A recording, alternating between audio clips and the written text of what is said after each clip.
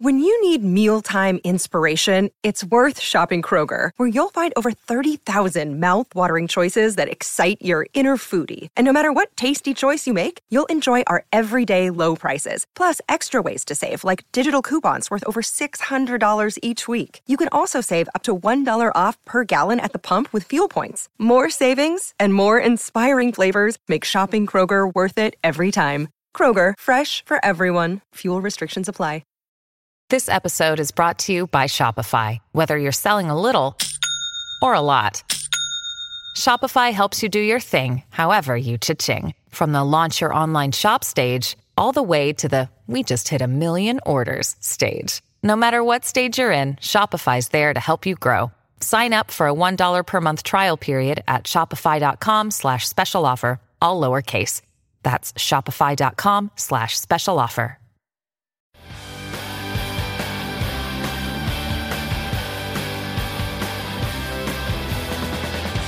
Hi, everybody. Welcome to Who Cares About the Rock Hall, a podcast about the Rock and Roll Hall of Fame. I'm your host, Joe Quazala. I know too much about the Rock and Roll Hall of Fame, and I do too much research for this show. If that makes you feel overwhelmed, don't worry, because someone who doesn't care about the Rock and Roll Hall of Fame and doesn't do any research is here with me, as always, Kristen Studdard. Hi, it's me. I just remembered who we're talking about tonight, literally 5 minutes before the show started. Very good. Nailed it. You might say, ooh. Well, let's bring in our guest. Very excited to have him. He has been working in radio for over 30 years. You might know him as a television personality, most specifically 120 Minutes. That's probably how you and I know him. Certainly is.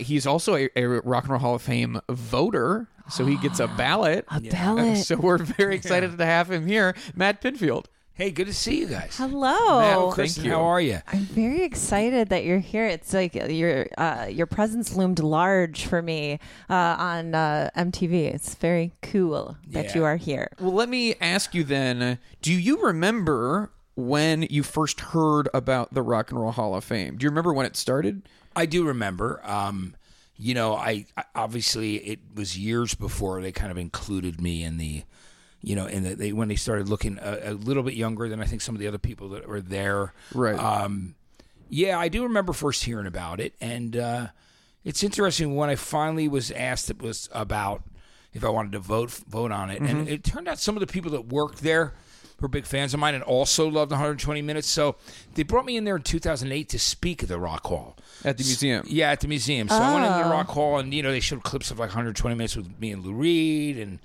me and... Oh, my gosh. Liz Phair or something. It was very interesting. So I got to go there and speak, and it was cool because people had driven as far as from Kansas and some of these other places to go to Ohio, to Cleveland.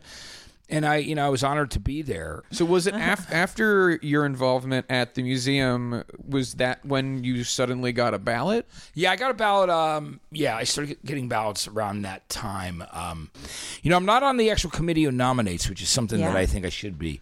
But I know Dave Grohl is and Tom Morello. And but I know that it's been suggested that at some point they bring me in to do that because but I was happier with this year's nominees than I've been in, there's always somebody I like, but I just looked down the ballot and immediately went Soundgarden, T-Rex, Thin Lizzy, because I love Soundgarden. I was very close to Chris Cornell, but I love the band. Even before he and I became friends, I thought they were really, the thing that was cool about Soundgarden was they, all those changes in time signatures, his incredible voice. They were definitely marching to their own drummer. And then, of course, when the Nirvana bulldozer came along, it made it easier for those guys. But so they could be part of the movement. Yeah, right? Yeah. But and they were always suspect of that. You know what I mean? Those guys were, which was cool because a lot of those bands. That's why when they saw like a short, bald guy come on TV who was actually really loved music and wasn't a talking head nor a pretty boy. Dare I say it wasn't a sellout? Yeah. It's some real Gen X cred right there, to be like, I'm in it for the love of the game. I truly like music. Yeah. I'm not here to put on airs. I'm here to play. Not trying to get to my next acting career job. Exactly. Modeling job. Yeah. Yeah, I was very grateful that I had that opportunity. But those people could see through that, and I think that's why I had relationships with those bands. So Soundgarden, of course, right away. I was close to Chris, and that was really heartbreaking. I was devastated by his death. And T-Rex I've always loved. Like T-Rex was this thing where when I was a kid, there was when he still had 8 tracks, and I wasn't a big 8-track guy. I was more like cassettes and vinyl before CDs. Yeah. But I found this T-Rex Greatest Hits 8-track from England for like $3. Yeah, in like some like bargain bin, but just ended up there probably somehow ended up imported there. And I remember painting my grandmother's house with my brother and playing T-Rex over and over and going and learning and loving this stuff. And there were 2 really incredible albums, Electric Warrior and The Slider, that came out here in America, which were our 2 best studio albums, complete studio albums as opposed to compilations. And so when he got nominated this year, was Mark Bolan. I was very excited about that. He's so influential. Yeah. I mean, the Black Keys, who I saw last night, the Forum, Gold on the Ceiling sounds like a T-Rex song. It might have the beat of a guy, I thought that 20th Century Boy, you listen to that song, the T-Rex song, it sounds like it could be a Black Keys record. Yeah, it is.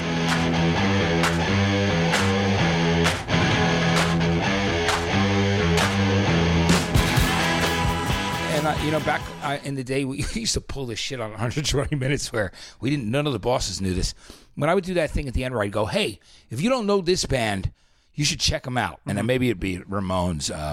And for like towards the later years, maybe it'd be the Pixies for people after Frank went solo. I'd tell people to go back and listen to Surfer Rose and Doolittle, or I'd tell them to go back and listen to Slider, Electric Warrior. So Mark Bolan's son called me and called me at MTV. Oh, really? And said, I just want to thank you for doing that thing about my dad, which was really cool. Oh, wow. That's so cool. So that was great. And, we did that shit, and we just would roll a video of a band, and we'd never ever tell anybody. It was just something we added to the show that we did every night because nobody was staying up late enough that worked there. Yeah, right. So you were like, and people love that because it was like them. Here's an artist you should know about. That's so cool. It's true. So I love T-Rex, and Thin Lizzy is another band I love because it's really interesting. I discovered Thin Lizzy. Like my sister-in-law worked at this record store that was called Corvettes. It's on the East Coast. It's EJ Corvettes stood for 8 Jewish Korean veterans, and it was like a department store. Yes, EJ Corvettes. We were like, "What is it?" Yeah. We don't know, but we found that out later. Insane. So, it was like a department store, like a Grant's or Woolworths or something like that. But my sister-in-law, my brother's wife, really just not how I thought that was going to be spelled. Yeah, isn't that funny? That's not what I thought. You could not have said something more just out of left field. I was like, wait, isn't that crazy? Like we found that out later. I just thought because it was spelled EJ, and then Corvettes was spelled like Cor, and then Vets like a Corvette. Yeah, so it was like and so was it Cor KOR? It was KOR like Korea, and then Vets. It was like so we never knew what the hell it meant. When we were kids growing up, but it was a very important record store because.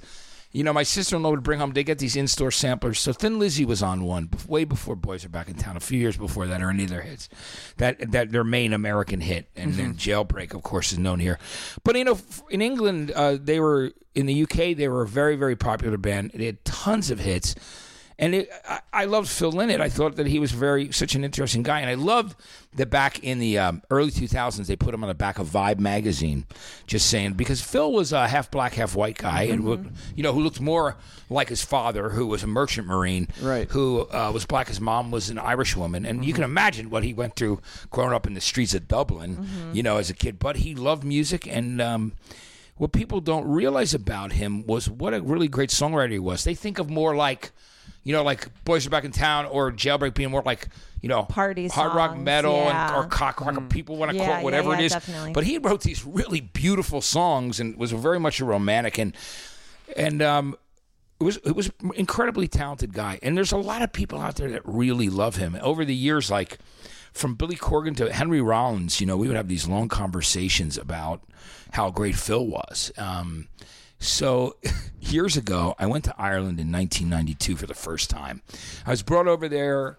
You two were playing in Cork. I wasn't at this point. I wasn't at MTV yet. Okay. So I was at this radio station, and the thing that was interesting was I was music director, and I think the reason why the industry and it was, of course, alternative music was starting to really happen, but the reason why the industry really warmed to me was because I was the guy trying to find reasons to play music, not to not play it. Like when they were calling me, I was like, excited about music. And they're like, holy shit, this guy's not going, I don't know that song. Like today, it'd be like, it didn't test and call out research. It's like, who gives a fuck? And by the way, who's answering the phone to listen to a hook on a song? Oh, my Nobody, God. Wait, they do that still? They say that's what they still do this bullshit call out research. Do you think someone is getting paid to sell that bullshit story to radio companies? They tell you that they call. Oh, they do a thing where like they supposedly call people. Like I never met anybody who they called who they play a hook from a song and go, "Do you like the song or not?" Like I want to know what person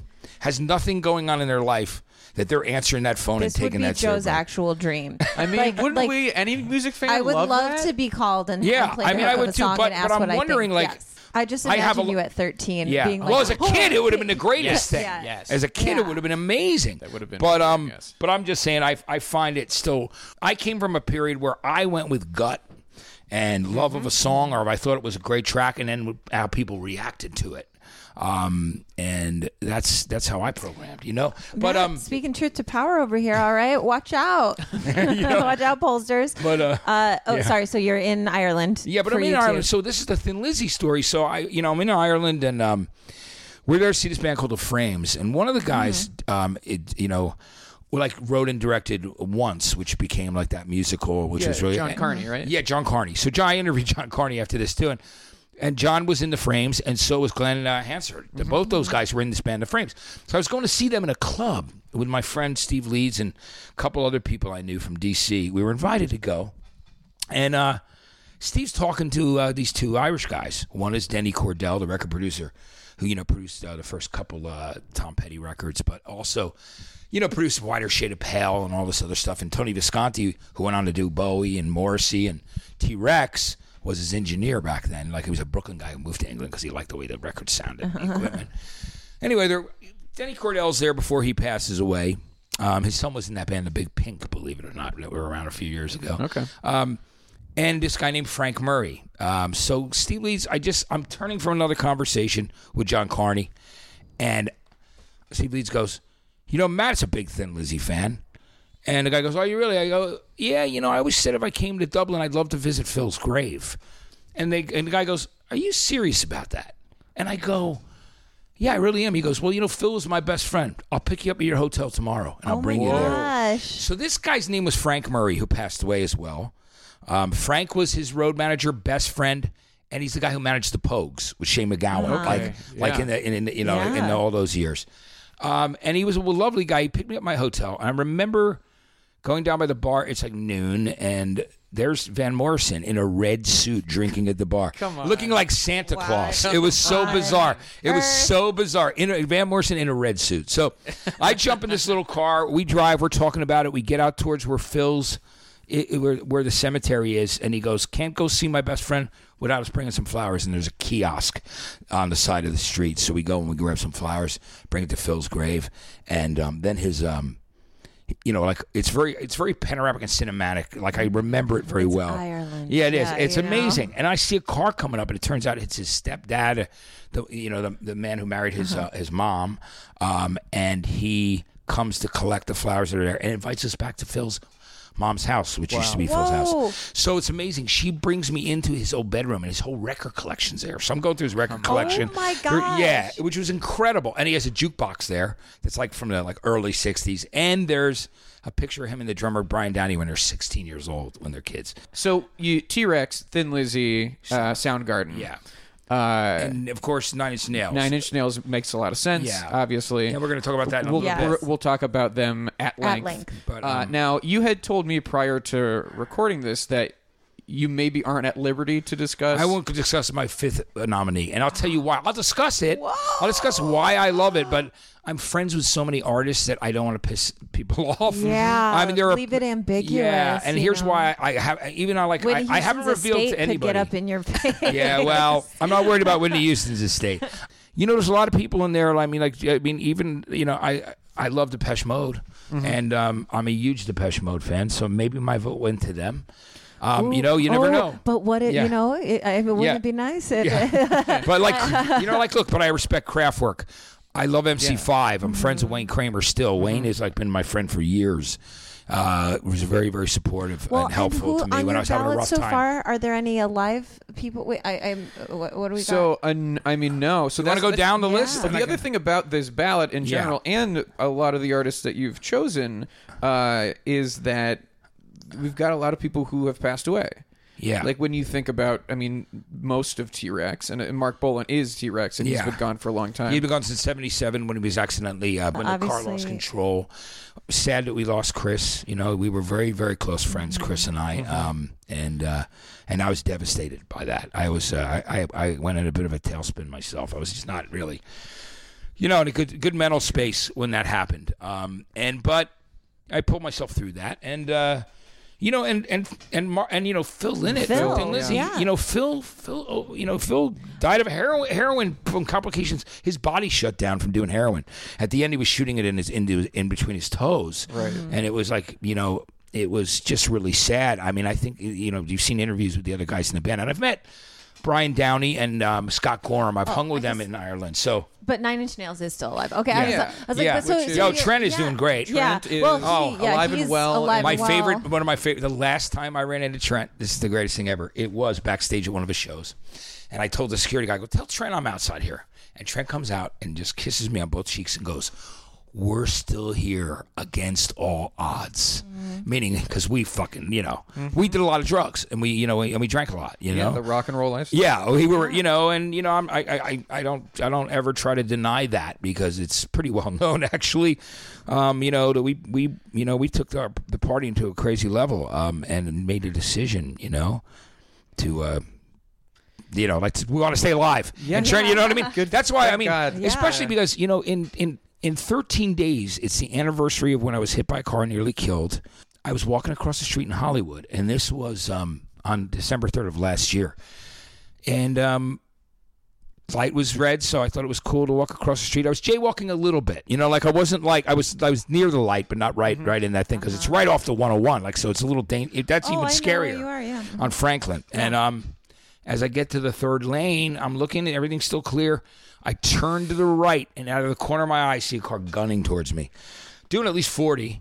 I jumped, trying to get out of the way, but the car caught my leg, broke my leg in half. I had a compound fracture. This leg was split in half. Went through the windshield, tore my head completely open, and the bottom of my right ear off, like in the back. So they sewed that all back together. Guys, it looks perfect. You cannot tell. I want Matt's just for our great. listeners at home. Yeah, you look great. The ear is whole. There is nothing going on here. It's a fine looking ear. Yeah, thank you. Yeah, it is whole now. Yeah. I want to let you know it does sound as though he might be missing part of his ear. I want you to rest assured that you could not tell that this had happened to him 13 years ago. No, a year ago. It was less than a year ago. It's in 2 weeks. It's a 1 year anniversary. 13 days. It'll be the 1 year. Oh, so do you believe I learned to walk again? I was in Cedars-Sinai, and it was really crazy because I couldn't see because they were covering my eyes because my head was torn open. But I heard one doctor say to the other one, "Are you going to use staples?" He goes, "No, I'm a fan of this guy. I watched him on MTV growing up. I'm going to sew him up slowly." And so he did a really nice job, the plastic surgeon. I want you guys to know he really did. All right? I know it sounded like a gruesome description that we just went through. Yeah, I mean, but it is okay. Yeah. Well, it was so crazy. The picture of me in the hospital before they sewed my head up, somebody took a photo of it, and it ended up being put on TMZ but blurred out because it was so gruesome. And I still have the photo to remember just how close I was to death. But now, I flew. You DM us. We'll put that on the Twitter. $500. Yeah, I'm gonna send it to you. But I will.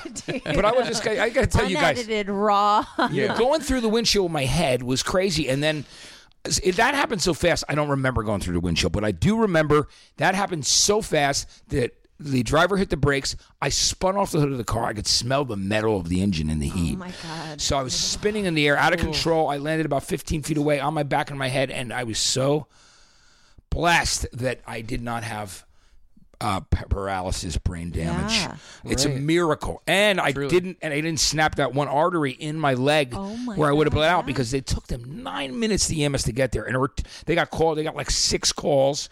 People could hear it. It sounded like 2 cars hitting each other, they said, because it was so loud when it hit my body. Wow. So it was pretty amazing. But, I kept good spirits.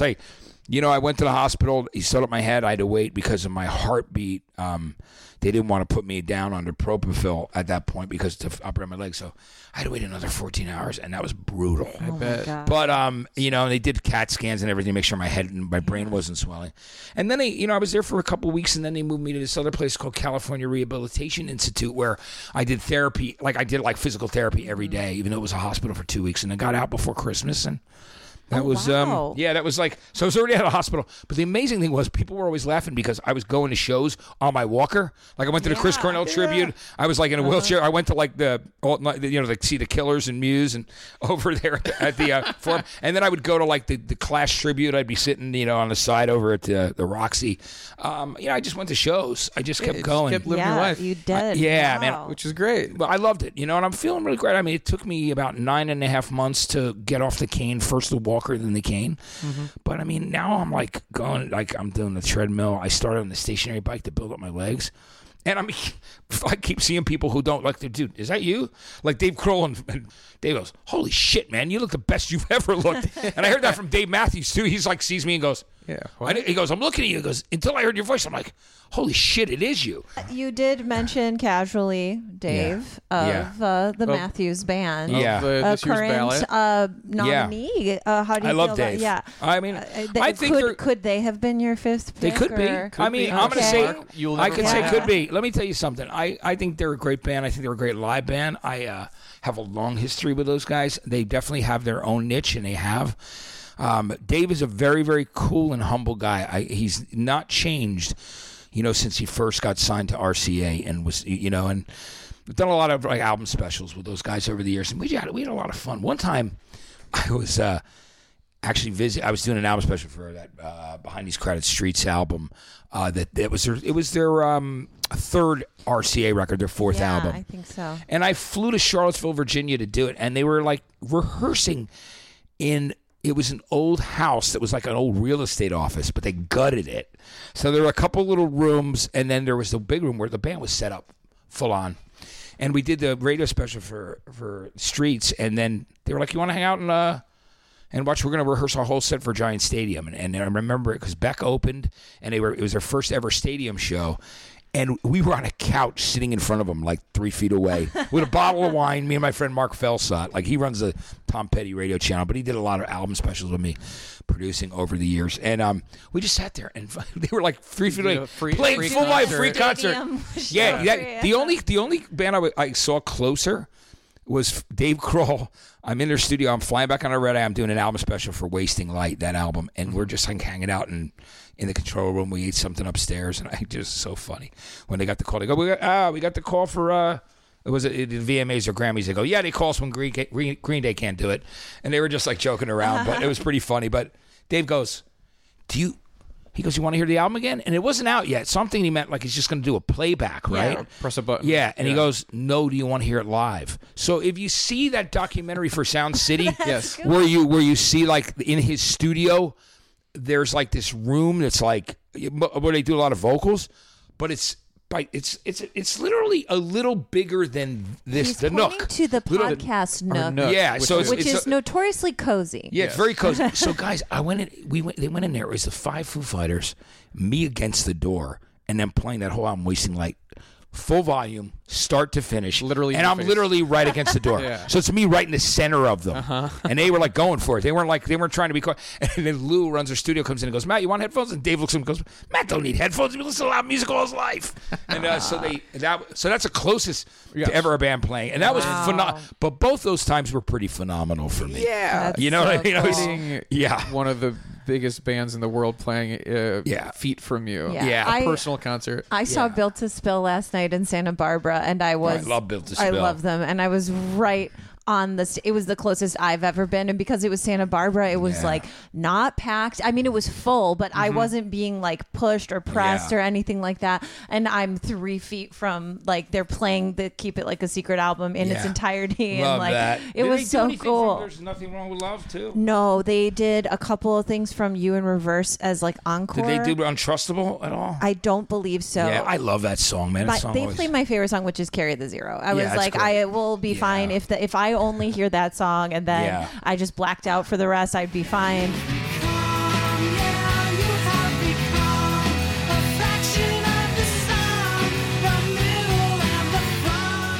And then they closed with doing Benny and the Jets, which is so fun. Right. Yeah, sure. Which is so cool. It was like a real shock. I was like, maybe they'll do the weather. Yeah, like, maybe they'll do Fly Around My Pretty Little Miss. Could it happen? And all of a sudden you do Benny and the Jets. Big Dipper.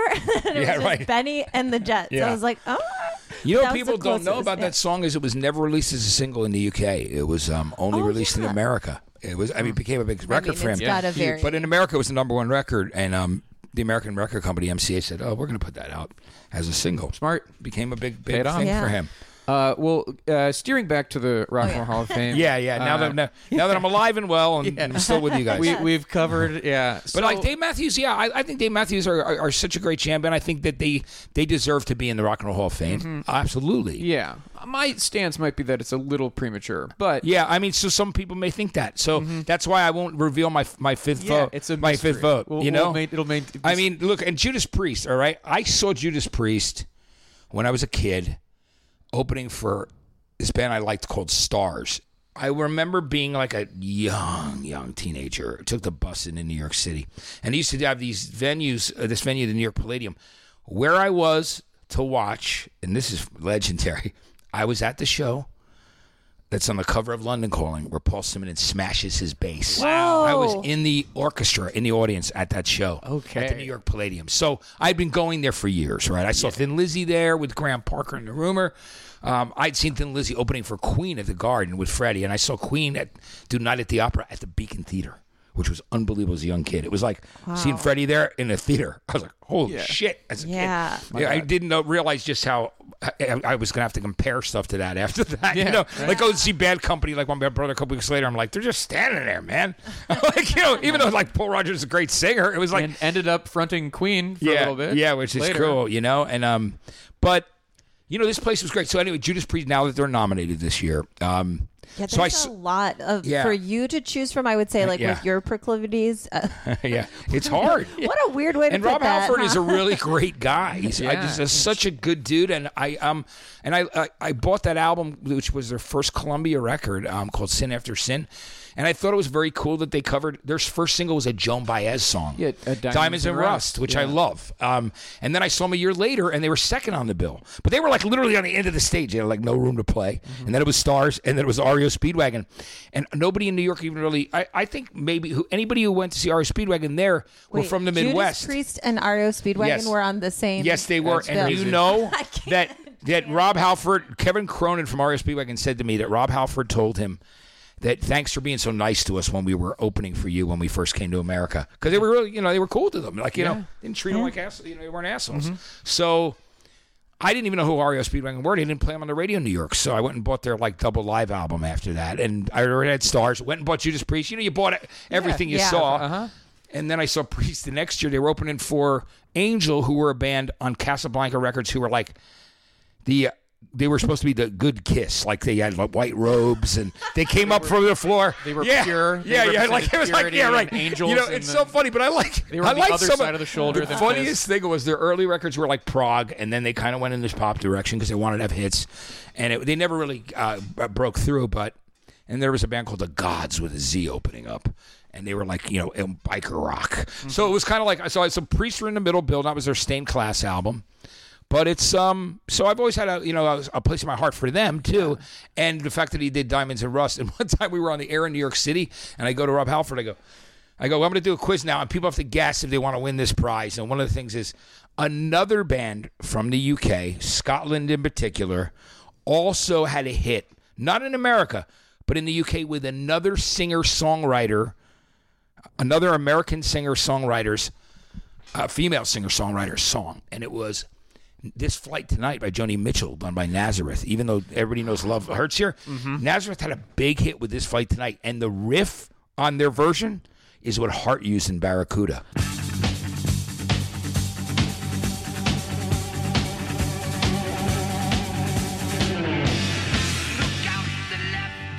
Joe, did you know that? No, I didn't. Pretty nuts. Okay, because he's a very big music trivia person as well. I was like, would you be able to answer that? So like, it's funny. He didn't know. He said "Love Hurts." I'm like, you're close. It's the right band, but it's not the right song. But it was cool. So we gave it to the person that guessed that Rob would get it. I'm like, we're giving you the prize anyway.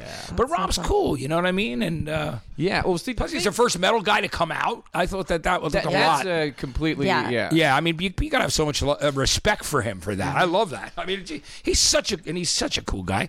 Great performer, great voice. So look, there's another band. Could he be the fifth pick? So the thing is, and what's hard about the Rock and Roll Hall of Fame is you want to try and be objective, but how can anyone be objective about music, right? It's so much, like you said, comes from like your gut and your heart, and like how can you try to break things down and try to figure out who should be in this institution over this other band that I also really like.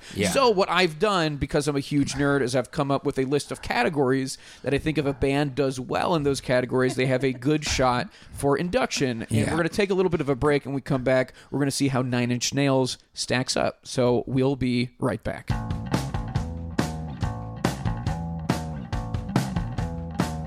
Hi, everybody. Welcome back. We hope you had a nice break. We hope over your break you tried to pressure someone into telling you a secret, and you failed, baby. And they still don't know who stood strong. Still don't know who the fifth vote for Matt Pinfield's ballot is. Still on don't air know. And off air. Yep. Quickly, we're going to jump into these categories with Nine Inch Nails, but Matt, I wanted to give you an opportunity to talk about the Doobie Brothers just a second. Well, also in the running for the fifth spot. Could they be? Yeah. Could they be? I can just tell you that I think they deserve to be in there. Whether or not I voted for them, I'm not going to say, but I will say that, you know, they were great riff rock. You know what I mean? They just had that. You know, they were a Northern California band in the Tom Johnson years. Those records like Long Train Runnin' and Listen to Music. I love all those songs. You can identify those songs immediately. And Long Train Runnin's like truly one of my favorites. But Blackwater, I love. I went back before I moved to San Francisco to do a morning show. I was just happened to be down by where I grew up and ran into these people in a bar, a karaoke night, and I remember having everybody singing Blackwater by the end of the night, and everybody going crazy doing the whole ending. I want to hear some funky Dixieland, and half the room is going hand, honky tonk, with you, dance with your daddy. You got to do it with you all day long. That's such a great tune. It is. It's great. I love that. Ultimate, cool a cappella group. At your college. I mean, and that album Toulouse Street has really got some great songs on it. I mean, here's the thing, and for a band that when Tom had to leave the band, they were like a new band when Michael McDonald left Steely Dan to join the band. And I think, I love some of those songs. Like, I mean, I got to admit, It Keeps You Running was like the first thing that I really, got into. It was, and then, What a Fool Believes in Real Love. All those songs, Taking It to the Streets. There's like two Doobie Brothers. You know what I mean? No, fully. And I think that helps their case for induction, that they had two vital careers within the umbrella of one band. It's impressive. And I got to admit, I won't lie to you. Like, I wasn't super into the Michael McDonald years when they were new, but I really grew to love and appreciate them. Like after you've had it for a while. That is the tale of yacht rock as old as time. Right, because it was not a cool thing. Which is like, while it was happening, everyone was like, excuse me, and then later everyone's like, how fun, right? Yeah. We like so much this. of that stuff is so much fun. Yeah. You know? Right. Well, let's get into Nine Inch Nails. So Nine Inch Nails became eligible for the 2015 ceremony. Were nominated that first year that they were eligible, 2015 and 2016. Were off the ballot for a few years, have returned for this year, 2020. This is their third time on the ballot. Before 2019, when Trent inducted The Cure, if anyone had ever asked him about the Rock and Roll Hall of Fame, he was very dismissive. Like, what is that? I was nominated. I don't care what I'm going to show up and I don't have to jam with these people. Who gives a shit? But he has been on record as saying, and there he is. When he went, he was like, if The Cure is getting inducted, I want to make sure this is done correctly. And I'm such a big fan. He did a great job, very eloquent. His speech is great, and he was like, I want this to be done right. But at the ceremony, he was a little skeptical going into it about the whole idea, the whole process. And he's told a story. He was sitting with Phil and Ed from Radiohead down on the floor, and they're kind of looking at each other like, why are we here? Yeah. And then throughout the night, while they're watching, Roxy Music reunite and Brian Ferry. I love Roxy. And then watching the response of the crowd to The Cure, because he was thinking, are these like industry Jagov's going to be like, who cares about, The Cure? And it's just, and it is so meaningful to someone like Robert Smith, you would think would not really care. And the whole band is getting really excited, and it kind of flipped him. And now Trent Reznor is into the idea of being inducted, and he should be. I mean, I love that's my fourth vote. I told you about the first three. I love Nine Inch Nails. They're such an important band. I feel they're such an important part of rock and roll fabric because of the way they actually popularized, if you want to use that word, industrial music. Yeah, and I was a huge industrial fan, because I spun in nightclubs. I spun in alternative clubs, new wave clubs they were called when I first started spinning in them. And then, of course, I DJ'd in nightclubs for 14 years or something like that. I mean, the drinking age was 18 when I started. You remember? So, Hell yeah. I used to work in this bar in this bar called Charlie's Uncle, and it was me on a Tuesday night, new wave night with Matt Pinfield, and then it was Richie Zambora from Bon Jovi by himself in his band Richie Zambora and Friends. So he was like all the other nights, and it was it was really funny. We worked at this place, and it was a lounge of a restaurant, but the drink, because there was no Mothers Against Drunk Drivers yet, it was packed on a Tuesday night. I would bring in like 300-400 people. Whoa. And it was pretty amazing. But I'm going back to Nine Inch Nails, and I worked at this club called The Melody that's really well known. A lot of people have gone there and hung out there. I mean, whether it's like Trent or Andrew Eldridge, when they've come through New Jersey, or the guys in Killing Joke, or so many people would come through The Melody where I DJ'd. And I would play a lot of industrial stuff over the years, besides the things you would expect. And I think the really interesting thing was when Trent's first record came out, Pretty Hate Machine. I mean, that record was just, in my opinion, groundbreaking. And I still think if it came out today, it would sound fucking incredible. It still does. So I met Trent for the first time at a new music seminar. And these used to be like South by Southwest in New York City, or a CMJ convention, which was, the College Music Journal, where, they take over all these clubs and places. And they would do both of those in New York City. Trent was standing there with his girlfriend, Beth, at the time. And I remember also somebody from the label, and the person from the label was giving out cassettes, and a cassette that had Head Like a Hole, Sin, Down in It, and The Only Time. It was 4 songs from the album. And I remember taking it home going, I fucking love this, playing it in my car. And then, I was at that point, I was already working on that radio station that I ended up running on the Jersey Shore, one of the first. So I was playing the shit out of Trent's stuff. Yeah. I've got an incredible picture, which I'll send you guys so you can post it with your thing, of me and Trent back then. And we look like babies, and it's unreal. So we've been friends, Trent and I, for a very, very long time, and that's so cool. And I love him. I think he's he's a genius. He's an incredible guy. I give him so much credit for turning everything around. We always had a great relationship. I remember there were as that album was starting to take off, they were throwing a party for him at the Limelight, and there was they wanted to throw this party, and he just goes like, Mary, he goes, Matt, he goes, come over here. I want to be fuck. He goes, fuck. He goes, I want to hang out with somebody real. And that was like, so he was like, not where the actual party they were having for was. Me and him were over at this other side, nook bar. So the relationship goes long. But I mean, as a fan of music and respecting all the things that he's done, I mean, Pretty Hate Machine was phenomenal and still sounds great. Well, and I remember when Nine Inch Nails kind of broke through in the 90s, and I remember being like, suddenly the goth kids at my school were like, we have something that people have heard, like people knew what their music was. Yeah, like it's gone mainstream. Yeah, exactly. The moment that Trent became fabric of pop culture was at Woodstock 94. And here's how the whole thing really happened. Metallica were pissed off at their sound guy, and there's somebody in Metallica's crew pulled out all the bottom end, like they disconnected the bottom end for Nine Inch Nails. And the guys were like, they kind of found out about it, and they went up and all they bought them it was a situation where they ended up getting all covered in mud. So when they went on stage covered in mud to perform at Woodstock, then David Letterman was talking about him the next night. He scared the shit out of a lot of people looking like that. And it was just guys just decided to do it.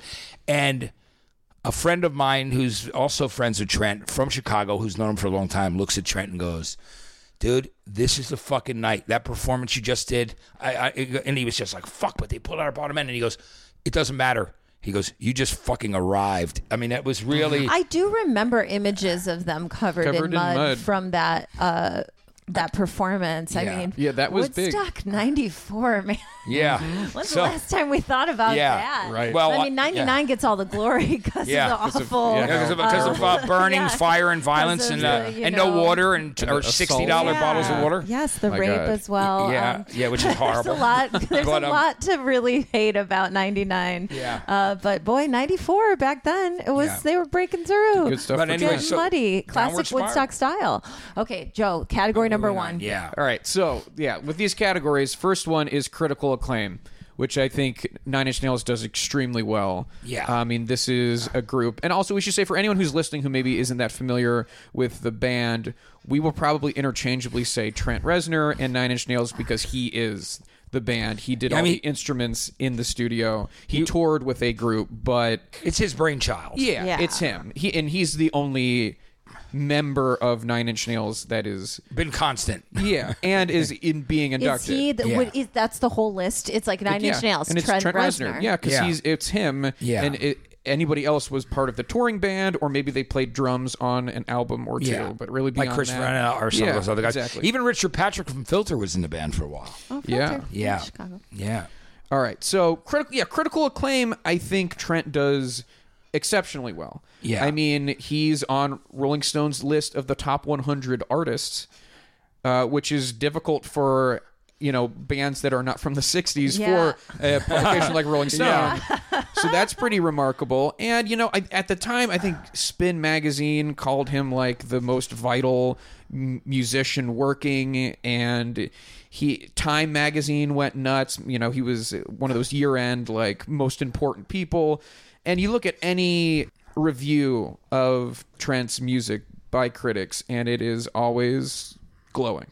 It's always recognizing the artistic achievement and the kind of vision of someone like him. Yeah. I mean, I've got a good feeling for old Trent on the list. Yeah. So let's connect this to the next category, which is classic albums. And one of the ways we kind of determine both critical acclaim and if they have a definitively classic album is if they have an appearance on Rolling Stone's top 500. I mean, Downward Spiral is Yes, Downward Spiral is the, without question, masterpiece. Yes. From Trent. Do you guys think that Nine Inch Nails is anywhere on this 500 albums list from Rolling Stone? Downward Spiral is on it. Okay, and then let's take guesses. Where on the 500 do you think it's going to fall? Oh, I would think it'd be in the last 50 in my, knowing Rolling Stone. In Rolling Stone, yeah. Okay. Am I right or am I wrong? Okay. What do you think, Kristen? This is a wild one. I'm about to pitch something insane. Do it. I just think like 124. I know that's crazy, but I'm usually very good at this. Yeah. I've come within 3. She's very good at this. Yeah. So is it up there in the top 150? It would be insane. 201. Wow, you are close. Wow, I really, I wish I would have gone higher then. But in my heart, I just was like, he deserves that's to be. where they go. Yeah, he deserves these numbers just come from my gut, guys. That's how I do it. And so, I'm like a classic radio DJ in that way. That's a good number, though. 201. And it deserves to be. Downward Spiral was a groundbreaking record. Yeah, and that is definitively a classic album. And I think you could even make a case that, given that Pretty Hate Machine was the breakthrough, that has classic status as well. I agree. I think both those albums are so important. Mm-hmm. But Pretty Hate Machine is not on there, right? No, it's only Downward Spiral. Okay. Yeah, but it did well. 201 is good for a newer record. For that for list. Something not by the Beatles, it did great. Yeah, not Dylan. And for me, I got to say this just to jump up for a second, but I love that the album that he did, first album he did with Atticus Ross. I love With Teeth. I mean, that's one of my favorite albums by him, and it's one of my favorite albums. I love that record, With Teeth. It's the one with the hand that feeds.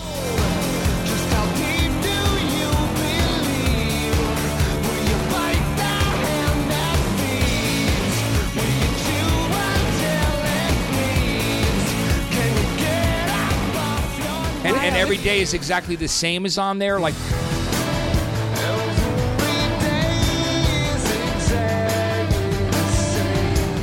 So the next category is recognizable songs. The first song that broke through on radio was what? Okay, so the first song, if we're going chronologically, on Pretty Hate Machine, the first song is Head Like a Hole.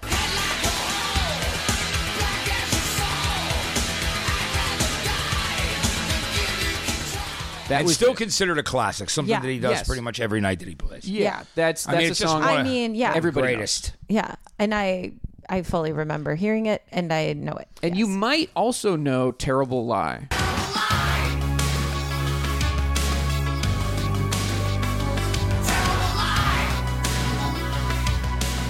See, Terrible Lie is just one of those songs that he's opened with so many times, and it's just this incredibly powerful song. And it's the second song on the record. That's tracks 1 and 2 of his first album. That album is great too. To me, it's a classic. The other song you might know from Pretty Hate Machine is Down In It.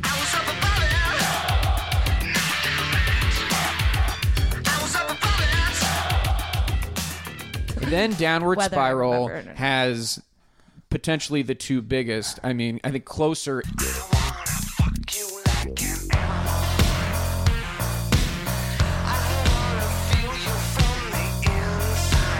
That's the iconic. It is insane that song was a radio hit. A radio hit. I mean, it is so. The chorus is "I want to fuck you like an animal." I mean, the fact cut the is fuck, that, but you know what he's saying. Yeah. Yeah. So then, I mean, the other big one on Downward Spiral is Hurt. I hurt myself today to see if I still feel. There is other music that is similar and stuff, but this broke through at that time. It was like we were just ready for it. We were ready for something really dark and dangerous. And Trent Reznor is so charismatic. Yeah. He's really just like this hot, dark, dangerous guy, shows up on the scene singing these really aggressive, and he has a great voice, songs. And his delivery is so. He has the thing that's really interesting about him as a vocalist too is. Not only can he scream so well, some of the greatest people in rock history can sing really, really well and also scream very well. Whether that's Jim Morrison or Chris Cornell, or Roger Daltrey, but I'm using them as an example. But Trent's got that thing, and even when he's kind of almost talking through a song and breathing, there's something very stylistic about it. It's very cool. You know what I mean? It's great. Or whispering. No, I think he just has. It's an intensity. It feels intense swagger. It's got a lot of swagger too. Truly, he's a rock star. That is absolutely without question, he's a rock star. So the next category is commercial success. Yeah. Extremely commercially successful. It's just wild because so many people owned Under the Table and Dreaming and Downward Spiral. Yes, I just think of that time in America. Well, that's kind of cool that you could both. It's so cool. I mean, I think my parents might have owned them both. They definitely owned Under the Table and Dreaming. It's like in 1971 owning What's Going On by Marvin Gaye and Led Zeppelin 4. You know what I mean? It's a cool time when people are listening to different things in different styles. And the same kid might own The Chronic that owns Downward Spiral. Absolutely. Right. You know what I mean? Nine Inch Nails sold tens of millions of records. They were extremely commercially successful. And then the next category is, I think, another good one for this band, which is longevity. We talk about Pretty Hate Machine was 1989. Yeah. And then whether it's through his own music or through the music for movies, right? I mean, it's still Social Network, which of course, here he goes, he wins an Oscar. Him and Atticus Ross, the girl with the dragon tattoo. But that's so cool. Yeah. Wait, so I forgot that he was doing movie scoring too. That's right. He has an Oscar. Yeah, he has. And you guys know he just won a CMA. Because of that Little Nas X. Because of Old Town Road. Old Town Road. Excuse me? Yeah. So it was sampled. Right. Like they sampled this instrumental thing.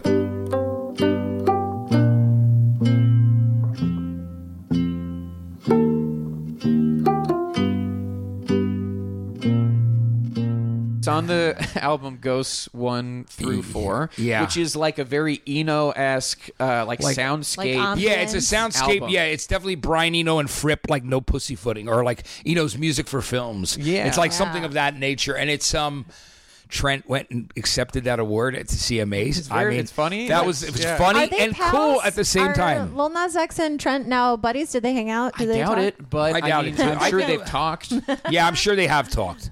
Because the thing about Trent's a very open guy, and Trent is very, and he's got kids that are growing up now. Like, his kids are now old enough that I'm sure they're all listening to pop music and different things like that. So, and Trent is also like, he's always paying attention to what's going on. He's a very intelligent guy, but he's also very aware.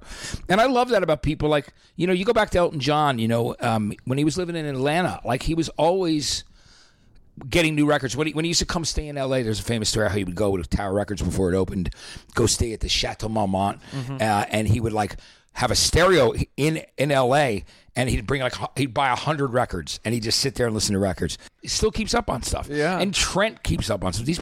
I think artists are really smart to keep up on stuff. Well, there's certain people stay relevant.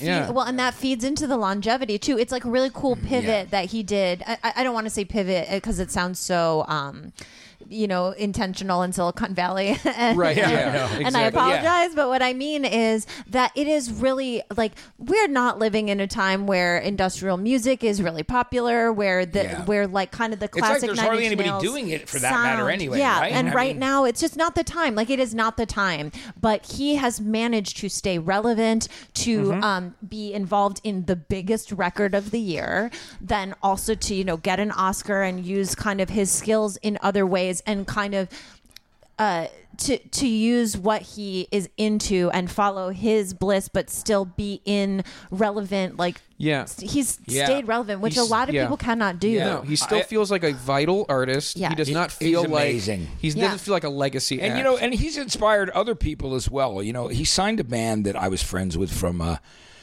They were friends with the Wonder Stuff, the band you guys didn't Influence. know. But he signed. He signed the next category. Influence. Yeah. All right. So he signed Pop Will Eat Itself, who were a band that he had on Nothing Records, and Clint Mansell, who was one of the lead singers of that band, and it was kind of like an English Beastie Boys, really, with a little more guitar in it. But that's what their deal was. So they put out one record on Nothing.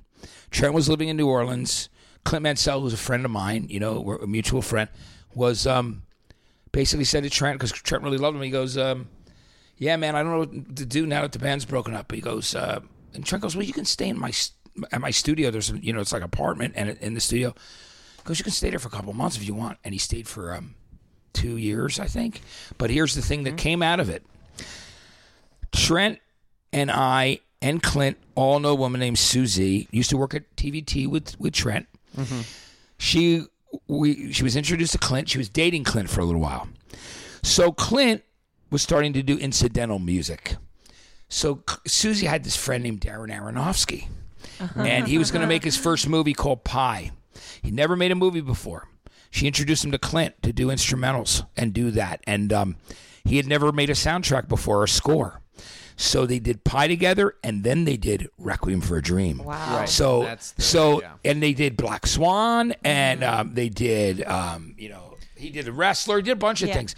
But anyway, so Clint's like an old friend of mine and friend of Trent's, and if he had not been there in the studio, like experimenting in Trent's studio, and that completely changed his life and trajectory too. I mean, Requiem for a Dream has been used in so many sporting events around the world.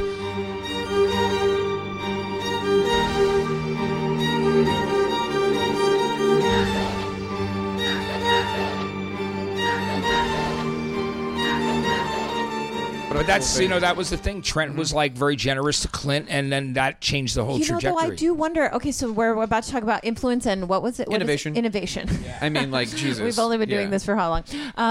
Influence and innovation. What does Nine Inch Nails open up for?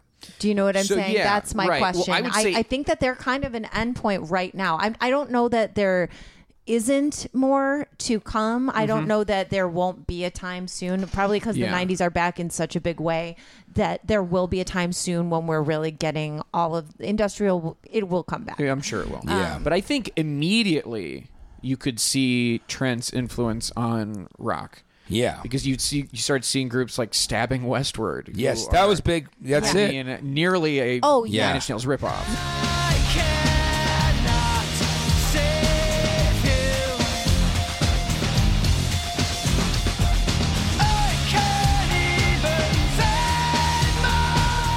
Or I mean, Filter was Richard Patrick coming from there, the touring band, and making songs that sounded a lot like like Hey Man I Shot was that definitely that vibe, you know?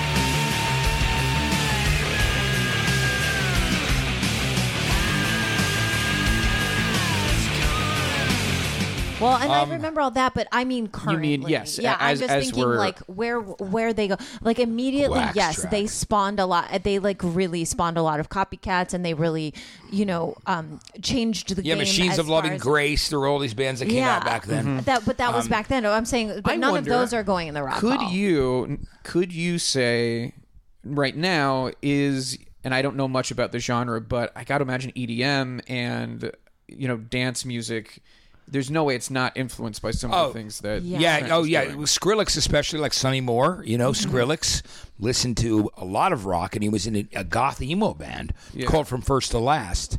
I mean, you look at old footage of Trent, and he's got the Skrillex hair before Skrillex did. Yeah, definitely. There's Nine Inch Nails influence there. Absolutely. Yeah, I guess that is a way to think about it, is that like it kind of came out in the EDM wash. I don't hear it in particular, I mean, you can find it. But I'm just wondering, because oftentimes when we get to this category, what we say is without Nine Inch Nails, there is no thing. And it's because Nine Inch Nails is so recent that there hasn't been enough music after it for us to say it. But the answer might be Lil Nas Old X. Town Road. Yeah, there you go. Take my horse to the Old Town Road. I'm gonna ride till I can't no more. I got the horses in the back. Horse stock is attached. Head is matted black. Yeah, and that's as big as it gets right now. I mean, that was at number one as long as any song has ever been number one. Janet is embedded everywhere in some way, which I think is very cool. Okay, so all right, that was good. Then I think that he does great in all the categories, but I was just that was one where we've got one more category. Oh yeah, and obviously this one is got to be a yes from Mary the last Pat. category, maybe the most important category. Does my mom know who they are? And the answer is yes. Yeah, my mom definitely knows who they are. Yeah. She was. And that kind of speaks to cultural saturation. Yeah. Can a group, can an artist make its way so that even my mom knows who they are? Yeah. And absolutely she does. I don't even have to text Jackie. She definitely knows who Nine Inch Nails are. My mom's a little older, but I know she knows who they... I mean, I will say that if I asked her, Mom, do you remember hearing about a band called Nine Inch Nails? She'd probably say, oh, yeah, I remember you mentioning them. And my mom's 87. Yeah. You know what I mean? Like, she's cool. She's a little Irish woman, like this tall, man. And she's still, but yeah. You know what? I just thought of another thing that they have going for them. What's that? I bring this up occasionally, which is a great logo, iconic they do. logo. Oh, that logo is one of the greatest. Iconic it's really logo. Great. We talk about it all the time. And it's from the very beginning. It was there on the... You get a better plaque in the actual museum if you have a logo and stuff, and that'll be nice. I mean, that's iconic. And the kind of dark gray version of it on a black T-shirt is something I really remember. Yeah, I mean, Captain Marvel. Right on the... It signified an era. Yep. Guys, I'd love to see him get in there. I had a big surprise this year because people from my hometown posted on Facebook and Instagram. I looked and they were like, hey... We're at the Rock and Roll Hall of Fame. Our hometown guy from East Brunswick, New Jersey. Man, it did good. He's on the wall here on the Rock and Roll Hall of Fame. So there's a big 120 Minutes with Matt Pinfield sign in the Rock and Roll Hall of Fame now. I think they're probably their exhibit. They have an exhibit on Rock on TV. Oh, yeah, I saw that. Yes. Yeah. So what is that? Is that? I hope it's permanent. I have no idea. Yeah, I mean, they said it was permanent. They said they said the Rock on TV would probably be permanent. But I love that it's a cool exhibit. I was excited to see my name on there and the show. Yeah. So it's like it's a beautiful thing. I'm like, wow, I was humbled in a big way. That's Joe's vision, is that it's what he's been trying to sell me on this whole time, is that it's important. That's me. It's meaningful to be included. But it is. That's the thing. It's like it's like what we all say, which is like nobody cares until they get nominated, and then they're like, oh my god, what an honor! Thank you so much. I'm gonna definitely go and take a picture in front of that sign with my name on it for sure. So I'm gonna go to maybe Cleveland. Maybe you'll get to this year when the because I heard it was that Rock on TV is now permanently displayed. I hope that's true. At the very least, it'll be there for another few years. Well, okay, that's good news. That's great. So I'll take it. Yeah. No, you should. It's a really weird, because I saw the sign. Like, it's funny. They took a picture and you could see that it's like, made of like rubber and like extended plastic where the letters are. It's kind of cool or whatever it's used. But it just looked. I was like, "Fuck, You're like, I'm a part of history. I'm in the Rock and Roll Fame. I'm like, you know what I mean? I mean, I'm not inducted, but at least I'm in there. And that is very and cool. There, so it's also so funny because you keep, you're just like naturally get to the next thing on the list too. Because I mean, that's like the final. Well, here it is. Yeah. We're ready for it. Let's do our verdict. Okay. Should Nine Inch Nails be in the Rock and Roll Hall of Fame? Will they get inducted? If so, when? And will it be this year? We'll start with Kristen. Do I think they should? Yes. Do I think they will? Absolutely. Do I think it will happen this year? I think it could. My biggest question is the hard rock vote being split so many ways with so many similar genre bands being on the ballot. And it could happen that people could go and just vote for all of them, and then they just make a hard rock ballot and they all get in, and it's a crazy hard rock year. Like that could happen. But it may not happen this year. I'm aware of that. But I even though I wanted to. And so I wonder if it will happen this year. I think that if it does not happen this year, I think it will happen in the next 5 years. He did such a great speech last year. It makes me wonder. It really makes me wonder. Is that fresh in their minds? Yeah. So I think they'll definitely get it in the next 5 years, but I don't know if it's going to be this year. Okay. Well, I tell you. Matt, now your vote. My thing is, of course, I voted for them. I believe they should be in there. I know how influential they are and what an incredible talent Trent is and how much he means to the history of rock and roll. And but will they get in this year? I really have, I'm not sure. I mean, I know that when his manager was asked originally, when it was asked to do the nomination for Cure, he goes, "What? The guys?" Because I think they were disappointed that I don't know if the Trent was personally, but I know that I'm sure in management they would have been like, hey, he was on the ballot. Why the fuck didn't he get in before? But, Trent really loved the Cure, so he wanted to do it, So I really hope he gets in. I mean, that's just me. I want to see him. I want to see everybody I voted for to get in.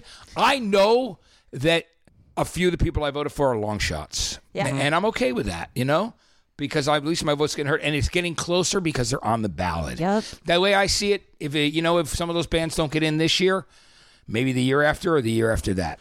And then maybe in the next few years, I'll be on the nominating committee, which they keep telling me you're in consideration. You're in contention. I hope that's true, and I hope it actually comes to fruition. To get on the nominating committee. It's wild. Yeah. I mean, I should be. I mean, get on there. Hey, I know it's every era of rock and roll. I mean, it's all. And I'm not being. I don't mean that in a elitist way or in a bragging way. I meant that more like because I love music so much. I've just absorbed so much information. Put them on the non-com. You heard me. But also put Whitney in. So I think Nine Inch Nails should be in the Hall. I really think they represent everything you would want in an inductee. And I think they should have been in the first year they were eligible. I agree. We're talking about a visionary artist who makes music that is both challenging, but he's able to make it so it's able to be consumed on a mainstream level without compromise. And I think that, to me, is rock and roll, and that is the hallmark of a great artist. And I think he does great in every single category. If we're trying to break it down like a math nerd objectively, but I think it's cool. I like your category, the way that your rating system. Yeah, so I think he should. I don't think it's going to happen this year, just because I think the people who would vote for Nine Inch Nails might get skewed. They might do the Depeche Mode vote. They might do the That's Depeche also Mode part vote. of it. Kraftwerk and Depeche Mode were foundational on the road. On the ballot again? Yes. Yeah. So I didn't even bring that up. How do you not? We do this every week. And then Motorhead, I don't think Motorhead will get in, but I got to admit that I love Lemmy. I mean, there's a lot of stuff there that I like. I mean, there's a lot of people I like. It's a good year for artists. Yeah. No question. Even if I think Ace of Spades is like one of the coolest songs ever. One of the most badass songs there's ever been. Right. Yeah. But if you are looking at this ballot and you are trying to maybe have a sense of order as well, there are a lot of artists that chronologically well before Nine Inch Nails. Right, and you're talking about right there, Pat Benatar, and people like Doobie Brothers, T-Rex. Dave Matthews. Yeah. Stop it. Yeah, right. I think absolutely Nine Inch Nails will get in, and I think it will be within the next 5 years. Yeah. Potentially even within the next 2 or 3. It just seems like it's coming up. I got to be honest with you. I do have that same. I got to be honest. I mean, I wish I could will it to happen, but I think you both are right. I think it may not be this year, but he deserves to be. That's always. Yeah. So as long as he gets there in the next couple of years, I will be a happy man. Yeah, and I think it'll happen. Speaking of. Yeah. So, but let's say Nine Inch Nails gets inducted. Let's say they get inducted this year. We know which band members are getting inducted. It's just Trent. But here's a question. Who gives the speech to induct them? Well, I know. I mean, I'm pretty close to some of the people. Maybe Matt? You know, I wish, but I doubt it. They're going to find another artist. Yeah, tends to either be someone who inspired them or someone who is inspired by them. It's going to be interesting. You know what? I have not had that conversation, but I have this conversation every year with the people that come up with those ideas. Oh, yeah? And I do. Yeah, like I'm close to some of the people that are on that to do the show and the nominated board. Like, you know what I mean? Like I talk to them, and, you know, I remember when they were saying we'd like to get Trent to, to induct the Cure. Yeah. Who could do him? I mean, could it be a even exchange? Robert Smith inducts him? No, I would be shocked if Robert Smith would No, Robert Smith would not do it. But I don't think so.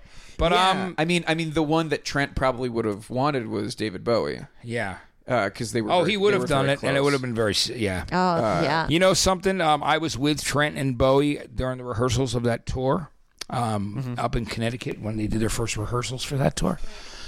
I've got quite a memory of that whole experience because I just met Bowie before they even announced that tour, and Bowie said to me, like, we were having dinner with some people, and Bowie goes, "Hey, nobody knows yet, Matt, but I'm going on tour with Nine Inch Nails, and it's in my book." But he actually asked me, he goes, because we talked for such a long while, he goes, "I'd love to know your ideas for songs that aren't singles that I could do for this tour." So Bowie asked me for advice. Whoa, on the tour. That's incredible. This is true, cool. and there were lots of people there that have actually written about it at that dinner that have documented. It's, I mean, I would never make this bullshit up because I can't, because I love Bowie but I also, it was unbelievable and almost surreal that even when Heathen came out, he had me in his apartment and he was playing me tracks, and he had me in the studio playing me tracks, and took me to dinner after I lost my apartment in 9/11 in my apartment. I was like one of the only people that worked at Sony Columbia Records that was down. I lived 2 blocks from Ground Zero. My baby daughter at that time was supposed to be in the Battery Park daycare that was under all the rubble, but all the kids got out and they put them on a boat to Jersey City. Oh my god! The parents didn't know if they were alive or dead. My kid was supposed to be there that morning, except she had an earache, so we kept her home. Oh my god! So it's so insane. But then we had a relocation apartment. I ran into Bowie. He goes, "What are you doing right now?" And I go, "I was just gonna go home and hang out with my wife and kid. We lost the apartment." He goes, "Come have dinner with me." And this was the second time we had dinner. So I got in the town car with Bowie, and we went to this place in Little Italy that he likes to go to. And we went out in the back. It was still not real. It wasn't that cold yet. So we went out in the garden. We ate there. Then a couple weeks later, I went in the studio. Mick Rock came in, and he's playing me the original version of Heathen. And then eventually he called my cell phone, which blew my mind. I'm standing at the Hit Factory, and the phone rings, and I go, "Hello?" He goes, "Matt, David Bowie." And I'm looking at my phone, like, "Oh, what the fuck?" And kill me now. And then he voted, and I went over to his place, and we sat there 2 couches across from each other, and played me all the original version of Heathen and tracks that he wasn't going to put on it. That his assistant Coco made him play for me.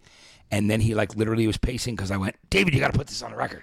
He did change. I mean, I don't want to take credit for the changes he made, but you were there, all those things, but all those tracks actually did end up on the record. 3 other tracks were switched out for 3 others. Wow. It's pretty amazing. So and it's in my book. There's a chapter in my book about Bowie. It's like the whole experience. It's pretty So do we think maybe like Iman will do the speech? Get maybe Duncan, Coco? Duncan Jones. Duncan, hey, by the way, Duncan, guess who's working with Duncan now doing his soundtracks?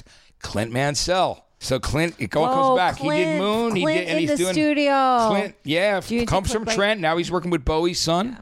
Now, when an artist is inducted, they play at the induction ceremony, usually like 3 or 4 songs. What songs do we think Nine Inch Nails would play? To me, it's actually kind of obvious. I think it would be Head Like a Hole. Yeah. It would be Closer. Yeah. Hurt, and then Hand That Feeds. I think that would, because you pick a few throughout like 80s, 90s, 2000s. Absolutely. It gives a good idea of the arc. Hurt is the jam. Yeah. They do Hurt as the jam at the end. Even though Hurt is very much like a very sad and solemn track. I think, it's one of those just great tracks that has to be done. But I agree with you. I think it's interesting what you said because you covered my 3 favorite albums: Pretty Hate Machine, Downward Spiral, and With Teeth. I think those are the 3 most important. Yeah. I mean, people maybe talk about Fragile. There's some people that love Fragile. It's a very artistic double album kind of thing. And there's some great tracks on there. Here's my question. Yeah. You've never been to an induction ceremony, right? Oh, I have. I've been to a few. I mean, I went to. It was like when Kid Rock inducted Leonard Skinner, and it was Sabbath, and it was Sabbath and Metallica. Blondie. Yeah, I was there for that whole thing, and I was sitting and Blondie. It was really kind of awkward because of Frank Infante wanted to play, and they weren't going to let him. No, and it was kind of that was kind of sad. You know what I mean? I felt terrible for him. Well, let me ask you this: if Nine Inch Nails gets inducted, would you go to the induction ceremony? Oh, I am going to go because I'm going to go if they go, I'm going to go. As long as Nine Inch Nails or Soundgarden get in this year, I'm going. You know what I mean? Yeah. Well, you got to go take your picture. Well, that's it. I'm going to go anyway. Excuse to see the museum. I need to go back and get my picture taken with the sign with my name. So that's a good one too. That's a good one too. Would you be able to get us press passes? I should ask. We intend on going. We're going to go. We'll go no matter what. Guys, I mean, you'd be surprised. In which case the show's over. I want you to know that, I'll probably have to pay for my own ticket, even if it's just like the Grammys. I was on the board of governors of the Grammys in New York for 2 years, right? You still had to pay to go to the thing, and I'm like, then I'll watch it in New York, man. No, whatever. Sure. I'm but this is different because. I mean, I gotta go there and see my sign on the wall. And more importantly, if Trent gets in, if Soundgarden gets in, I know it's a long shot, but I would so love to see T-Rex and Thin Lizzy get in. I don't think T-Rex is a long shot. That's my point. Oh, you don't? Okay. I think they'll get in. Yeah, that might happen. I think they appeal to... Lizzy might. I think Lizzy is going to take a little longer, probably. That is more of a long shot. When they sweep out the 70s, Lizzy will get swept, but it's not happening yet. Yeah. Well, we'll go. We're going. We're going. I'm going to go. I'm going to hang out with you guys. I think we're all going. And if you guys say, you know what we should do? We should all go to the Rock Hall together the day after or before. Yeah. Perfect. Yeah. We'll do a the day of, even. Why not? I'm into it. I will do it. It's perfect. Yeah. Maybe I'll finally get to watch that John Landau. No, the John Demme. John Demme. Yeah. Oh, great. yeah. It's not John. Yeah. Well, we're all going. That's great. And Matt, thank you for doing the podcast. No, it was such a pleasure, Joe. Really it was great. I love hanging out with you both. You guys are great. This has been great. So cool. This has been awesome. This is awesome. And I want to give you the opportunity to plug whatever you've got going on or where people can follow you on social media. Yeah, on my social media it's weird because my book's called All These Things That I've Done, and it's named after the song The Killers wrote about me. Like Brandon Flowers wrote about me actually the night he met me. He wrote all these things that I have done about you. Yeah, it is. I did not know that. Wait, I did not. Wait. So I'll tell the story if you guys want to hear, but it's in my book. You got sold, but you're not a soldier. That's what that's about. Is I was doing A&R. All right. What that's about is all right. So I'm at Columbia Records, and the U.S. Army reaches out to me, and there are returning wounded soldiers from Iraq and Afghanistan that are coming back, and they were doing a thing for them. The ones that were musicians, they were doing like a Battle of the Bands, a mentoring thing, and they asked me if I would come and talk to wounded soldiers. And I went to Colorado City, Colorado. They flew me to the U.S. Army there, and I went right from Colorado City, Colorado, to Las Vegas and watched the Killers rehearse in their drummer Ronnie Vannucci's parents' garage. And they'd already had Mr. Brightside and Smile Like You Mean It on top. Those songs were already done. We had dinner that night, and then Brandon said, I go, hey, anybody want to drive me back to my hotel? And Brandon goes, I'll drive you back. So he had an old AMC car. He was still a bellhop. And he, or bellboy, for a hotel. He had 2 cassettes because he didn't have a CD player even yet at this point. And he had the Beatles' Help and the Beatles 62, 66. He looks at me and goes, which one do you want to hear? And because we had a few drinks, he goes, I go, Help. So we put in Help, and we're like, it's like a 13-minute drive down the strip to my hotel. But we're singing Help the night before. You got to hide your love away. Another girl, top of our lungs. We were having a great time. And he was psyched. And then we went in and we sat at the bar at the Las Vegas Hilton. I was going through a divorce, so I was kind of in it, and we were talking about life, and telling him, I'm in this kind of weird period right now, and explained to him about that whole thing that happened, doing that thing I came from, what I was doing with the soldiers. And he went home that night, and he wrote, I got sold, but I'm not a soldier. My God. And that's where that's from. I cannot believe that song is about you.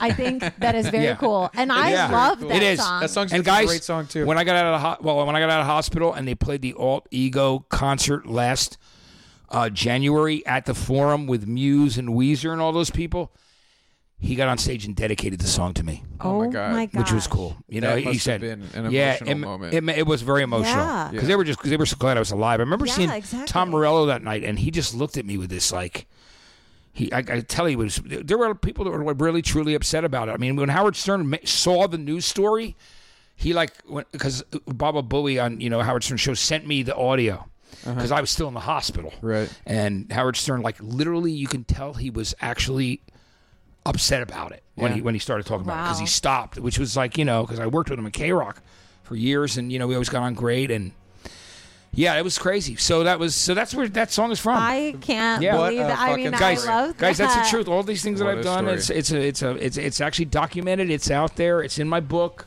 Their managers talked about it. But Brandon dedicated it to me. So it was written that night. That is so Isn't that crazy? Fucking cool, and I love it. That's perfect. And people can find the book. It's called All These Things That I've Done. You can look. It's on Nook, Kindle. It's on Books on CD, Audible, and it's a hardcover nonfiction, of course. You can order it anywhere. And then it's if you want to find me on social media, it's weird because other people have taken the Matt Pinfield thing. So I am Matthew Pinfield on Facebook. I am Matthew Pinfield on, and where it says the real Matt Pinfield, there's actual pictures of me, but I don't have control over that site or the password. So forget the real Matt Pinfield. Go to Matthew Pinfield on Instagram. Yeah. Okay. And you'll know that's me and then it's also at Matt Pinfield Twitter. So those are my social media. At Matt Pinfield 420. The one. 42069. Way too much. And you can follow us at RockAllPod on Twitter and Instagram, rockalpod@gmail.com. If you want Kristen to read it, you're going to have to designate that somewhere in your message. Subscribe to us on Apple Podcasts. Rate and review us 5 stars only. If you're leaving a review oh my God. because of this episode, why don't you say... Oh, that was off air, Dan. Oh, right. Farm Club. Say Farm Club anyway, and then we'll explain it to you later. Thank you to Mike Lloyd for the logo. Thank you to Yusa Kim for the music. Thank you to Joy Divine for the equipment. And thank you to Chad Briggs and Dave Schilling for letting us record in the home that I share with them. And thank you, of course, to Pantheon Podcast for hosting us. I'm Joe Quazala. I'm Kristen Studdard. And who cares about the Rock Hall? I got soul, but I'm not a soldier. I got soul, but I'm not a soldier. I got soul, but I'm not a soldier. I got soul, but I'm not a soldier. I got soul, but I'm not a soldier. I got soul, but I'm not a soldier. I got soul, but I'm not a soldier. I got soul, but I'm not a soldier. I got soul, but I'm not a soldier. I got soul, but I'm not a soldier. It's NFL draft season, and that means it's time to start thinking about fantasy football. FantasyPoints.com features industry-leading experts and prognosticators using proprietary hand-charted data to help you score more fantasy points. FantasyPoints.com is the place to go for whatever kind of fantasy football you play. Whether you play fantasy football, daily fantasy sports, or do a little bit of everything, Fantasy Points has the meticulously researched content to guide you to victory. And why wait for the fall? Fantasy Points also covers the new spring football league, the UFL. Join the guru, John Hansen, Scott Barrett, Joe Dolan, and other massive names in the fantasy football universe with an exclusive offer. Use code Pantheon for 15% off any Fantasy Points package, including the all-in package, with access to every article, tool, and data nugget that Fantasy Points has to offer. That's FantasyPoints.com and code Pantheon for 15% off at Fantasy Points. FantasyPoints.com, code Pantheon. Score more fantasy points.